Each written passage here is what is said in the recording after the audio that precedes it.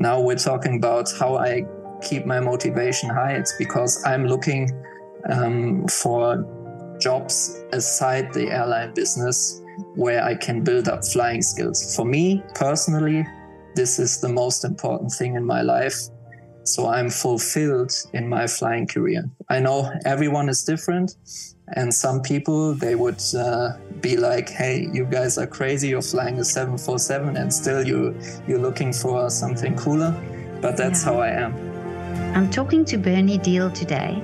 He's an airline pilot at Lufthansa and also an aerobatics pilot.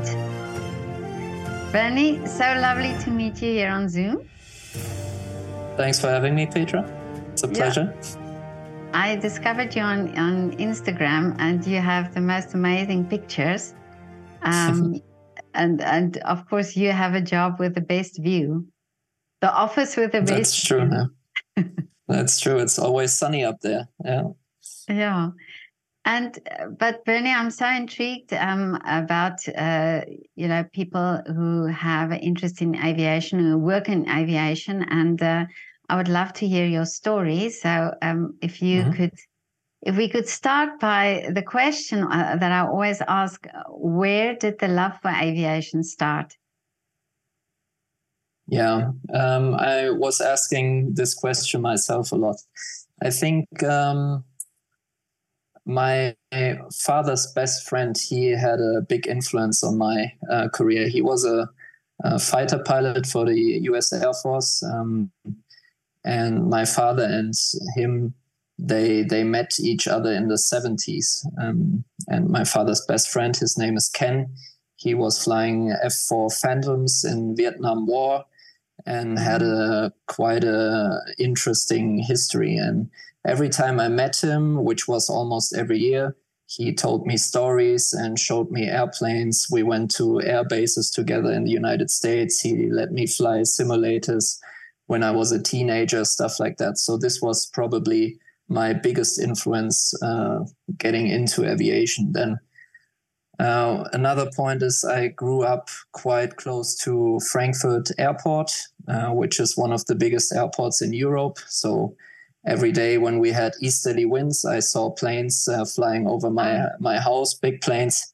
So I think this was also something which kept me interested. And then when I was 13 years old, I asked my dad to drive me to the airfield at my hometown, Mainz, which is around 30 kilometers away from Frankfurt International Airport. So he drove me there, and I got hooked up flying gliders at the age of 13. Yeah.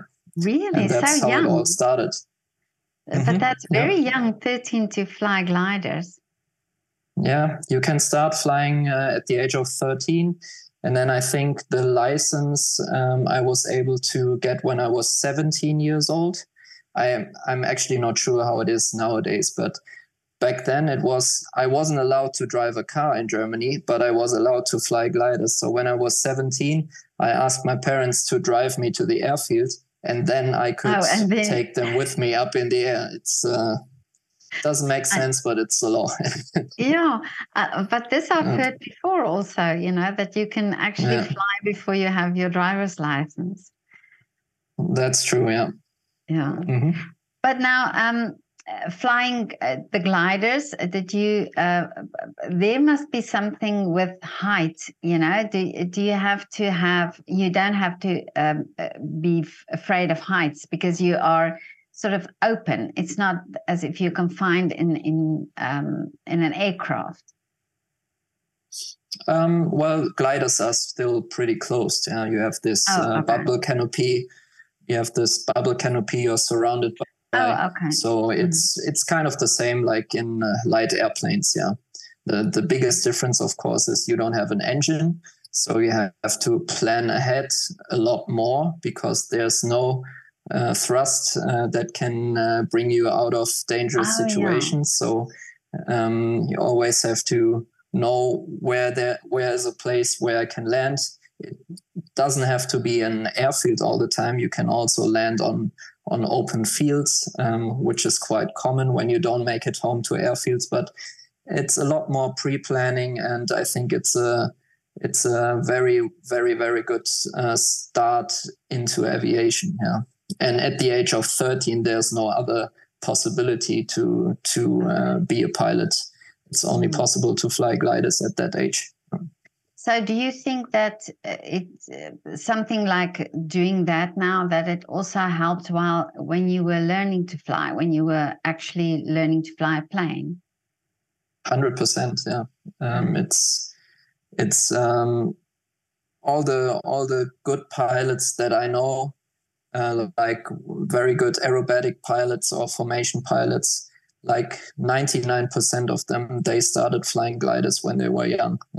It's probably the best foundation in flying. And I think to become good in something, it always helps to start when you're young and when you're open-minded. And as I said, at the age of 13, there's only one way to get into aviation. It's flying gliders, or maybe also flying model planes. A lot of people are starting to do that as well. And this also helps being a pilot later on.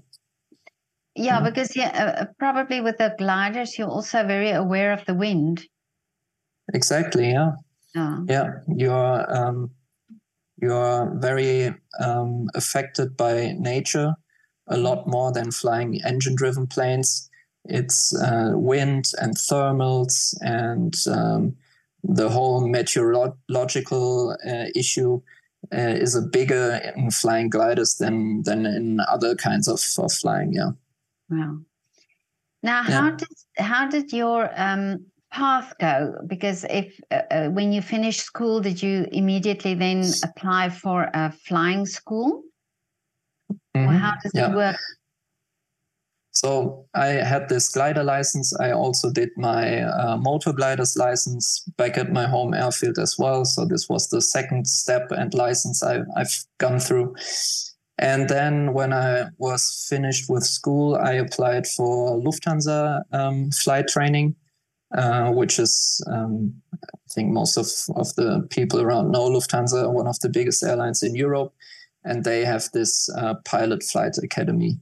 And I was very lucky. They accepted me. So I went through their training when I was 19 years old. I started it. And it took place in Bremen, which is northern Germany, and also in Arizona in the United States. And it took me a little more than 2 years. And then I had this professional pilot's license, the commercial pilot's license. But when you apply for a flight school, for example, what do you need to, or how do they sort of judge you to be able to do the course? Because now I assume not everybody can do it. No, unfortunately, not everybody can do it. It's only very few people who get through the assessment. I think when I went through it, it was only 3 or 5% who were accepted after everything took place. So all in all, it was 4 days of assessment, which, they check your math ability, your English ability, your physics ability. They check your psychological abilities, how you work together with other people in a group. And then, of course, you have to get a medical checkup at the end. I think it's a pretty standard assessment for an ab initio training for flight school. Yeah. And what is the reason that you had to go to Arizona as well? That was the standard process of Lufthansa flight training. They sent every student pilot to Arizona, and they still do. It just has a lot of advantages going there. I think flying is cheaper. There's more space. You don't have to worry about airspace a lot, as much as you have to worry about in Europe.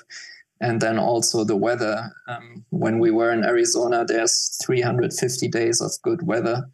I don't have to tell you how it is in Central Europe. It wouldn't be possible to do a training like that. Yeah, that's maybe in South Africa. Yeah. But that's but also 2 years. Then you have your commercial license, but then you have to start working or start building up hours. So from there on, what do you immediately start flying commercial planes then? Exactly. Yeah. Okay. That's how some airlines do it. Lufthansa is one of them. When you get accepted as a student pilot, they pretty much guarantee you to fly an airline jet afterwards. Yeah. Okay. I know things have changed the last years and it's become more and more difficult, but I was still lucky. I mean, I started going through the training in 2006, which is quite a while ago already. And yeah, I started flying on the Airbus A320 fleet afterwards, flying short and middle range out of Munich first, and then later on from Frankfurt. Yeah. That must be amazing at that you can then fly, because so many pilots sometimes I speak to tell me that they it's not always easy to get into an airline, to be an airline pilot, and that you have to go through all these hours of flying to build up experience and so on to get to that point. Yeah, I totally agree. But I still think if you're passionate about it and if you're patient, if you maybe have a plan B you can do while you're waiting for a good job, I think it's still a good chance to get into a good position as a pilot. Yeah. But in your career, so for you, like you say, you have to have the patience. Is it sometimes, do you stay motivated? Is there some point in your career that you find that it's difficult, because it's not like a normal career where you just there's a hierarchy in your job, so you have to be patient, you have to fly and go the route that you have to go. So do you stay motivated in a sense? I'm staying motivated because I'm looking for ways to get motivated. Okay. Flying for a big airline, it's not like you're becoming a captain after 3 years and you're the boss. Everything takes a long while, and it can be frustrating for sure. So in my personal career, I was flying the Airbus short and middle range for almost 10 years, I think 9 years and something. And then I applied to fly the Boeing 747, which was always my childhood dream, the jumbo jet. And now I'm flying this plane for almost 5 years already. And still, it's a long way becoming a captain for me. I'm still a first officer. And I think it at least takes another 5, maybe 8 years until I become a captain. Mm-hmm. So you have to be patient. And also, when I was a teenager and I had this dream of becoming an airline pilot, I had this imagination of how it would be to fly big planes and all this flying skills you need to build up.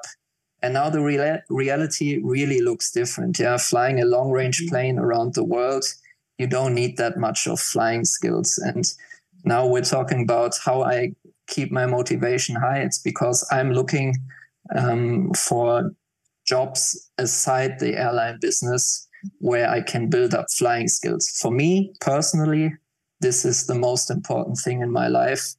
So I'm fulfilled in my flying career. I know everyone is different, and some people, they would be like, hey, you guys are crazy. You're flying a 747 and still you're looking for something cooler. But that's how I am. So I'm flying aerobatics for more than 10 years now. I'm in the national team flying in the highest aerobatic class. This is something I need personally to be fulfilled in flying career. Yeah. Yeah, I saw on your Instagram, amazing what you do. And it's, I mean, I can't get my head around, because you have to be so fearless to do that. I wouldn't say fearless. Oh, really? I would say you need to be focused, and you need to have a plan. It doesn't work without having a plan, without doing proper briefings, especially when you're flying together with other planes. It's crucial that you take it up to a professional level. Otherwise, it's going to be dangerous. Yeah. But the two different things. I mean, the one is airline pilot. So there you have passengers, and you have to think about that as well. You have a big responsibility. But also with the aerobatics, do you think the two different ways of flying sort of help each other, or is there some way you can see that the one thing brings something to the other? Yeah, it does.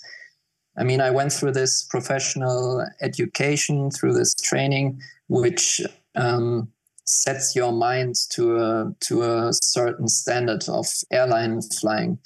And it's a professional way of thinking, how to prepare for a flight, how to think ahead when you're in a plane. It definitely helps a lot flying smaller planes as well. Really? And then on the other hand side, flying aerobatic planes a lot and on a high class, that on the other hand helps me flying the 747 as well too, because you don't get a lot of flying training in a 747. For example, this year I only had, I think, 5 landings on a 747, because on a long range flight we're mostly 3 pilots. So when I fly to Singapore and back to Frankfurt, I sometimes go home and I didn't even get a landing because the other 2 pilots had the landing this time. Yeah.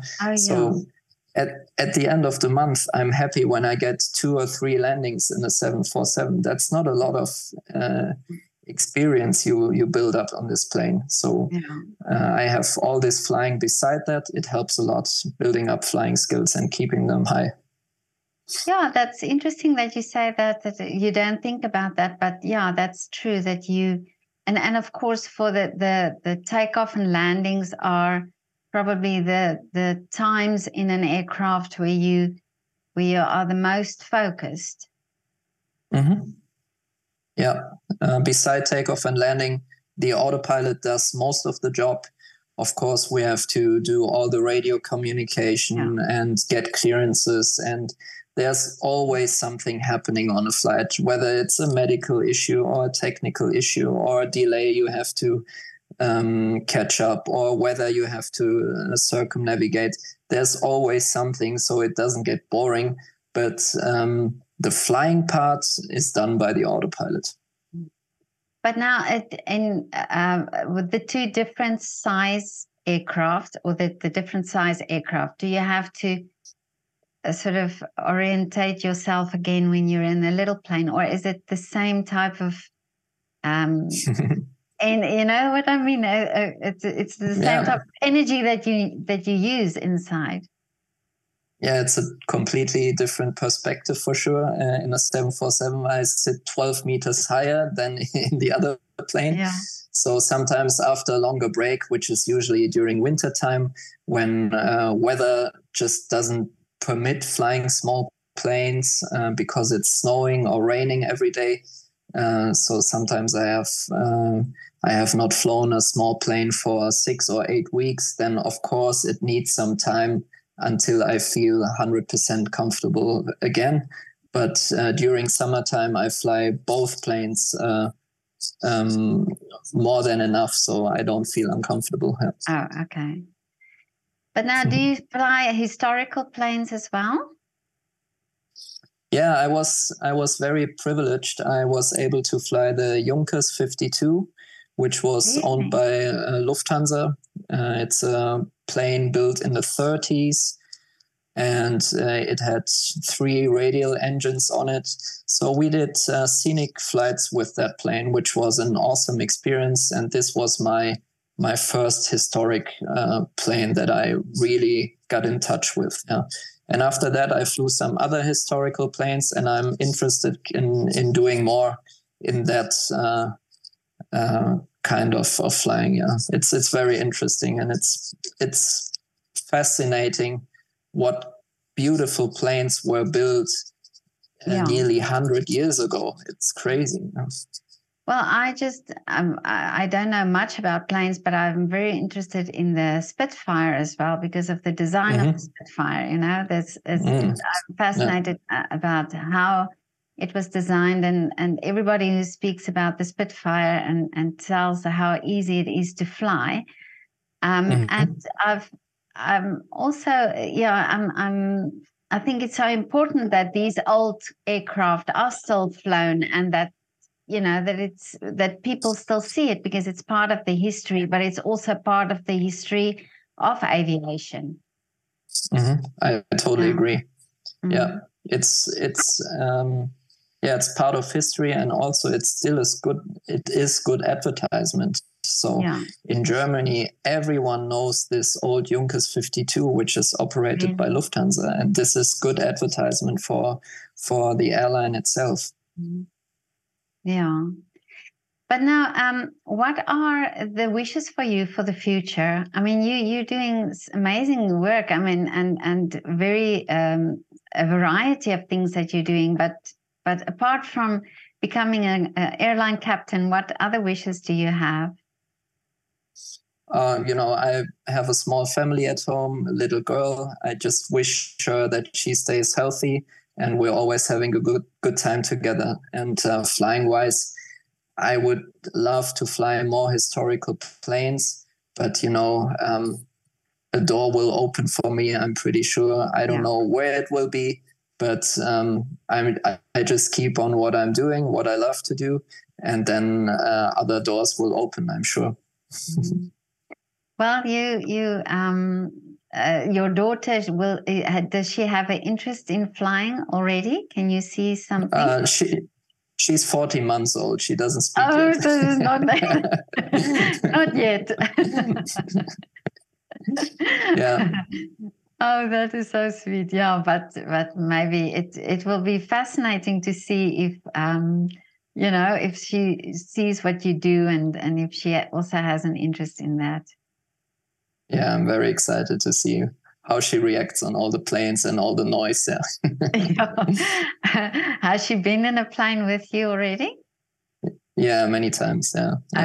First time I took her up in the air, she was 5 months old. Oh, that is so sweet.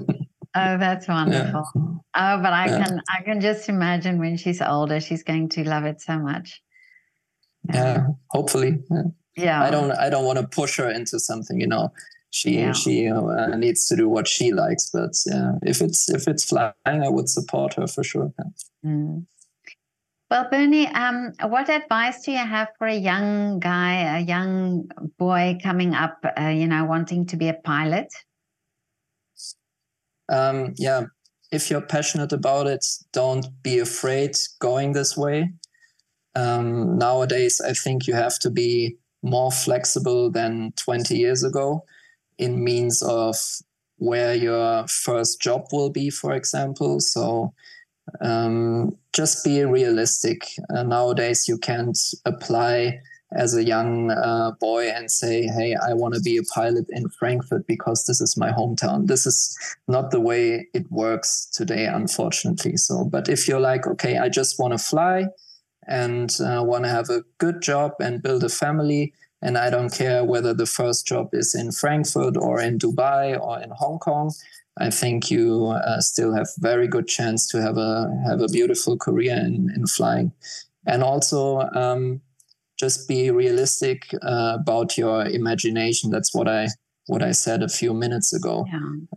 The flying part, it's only just a very, very little part in those modern jet airliners.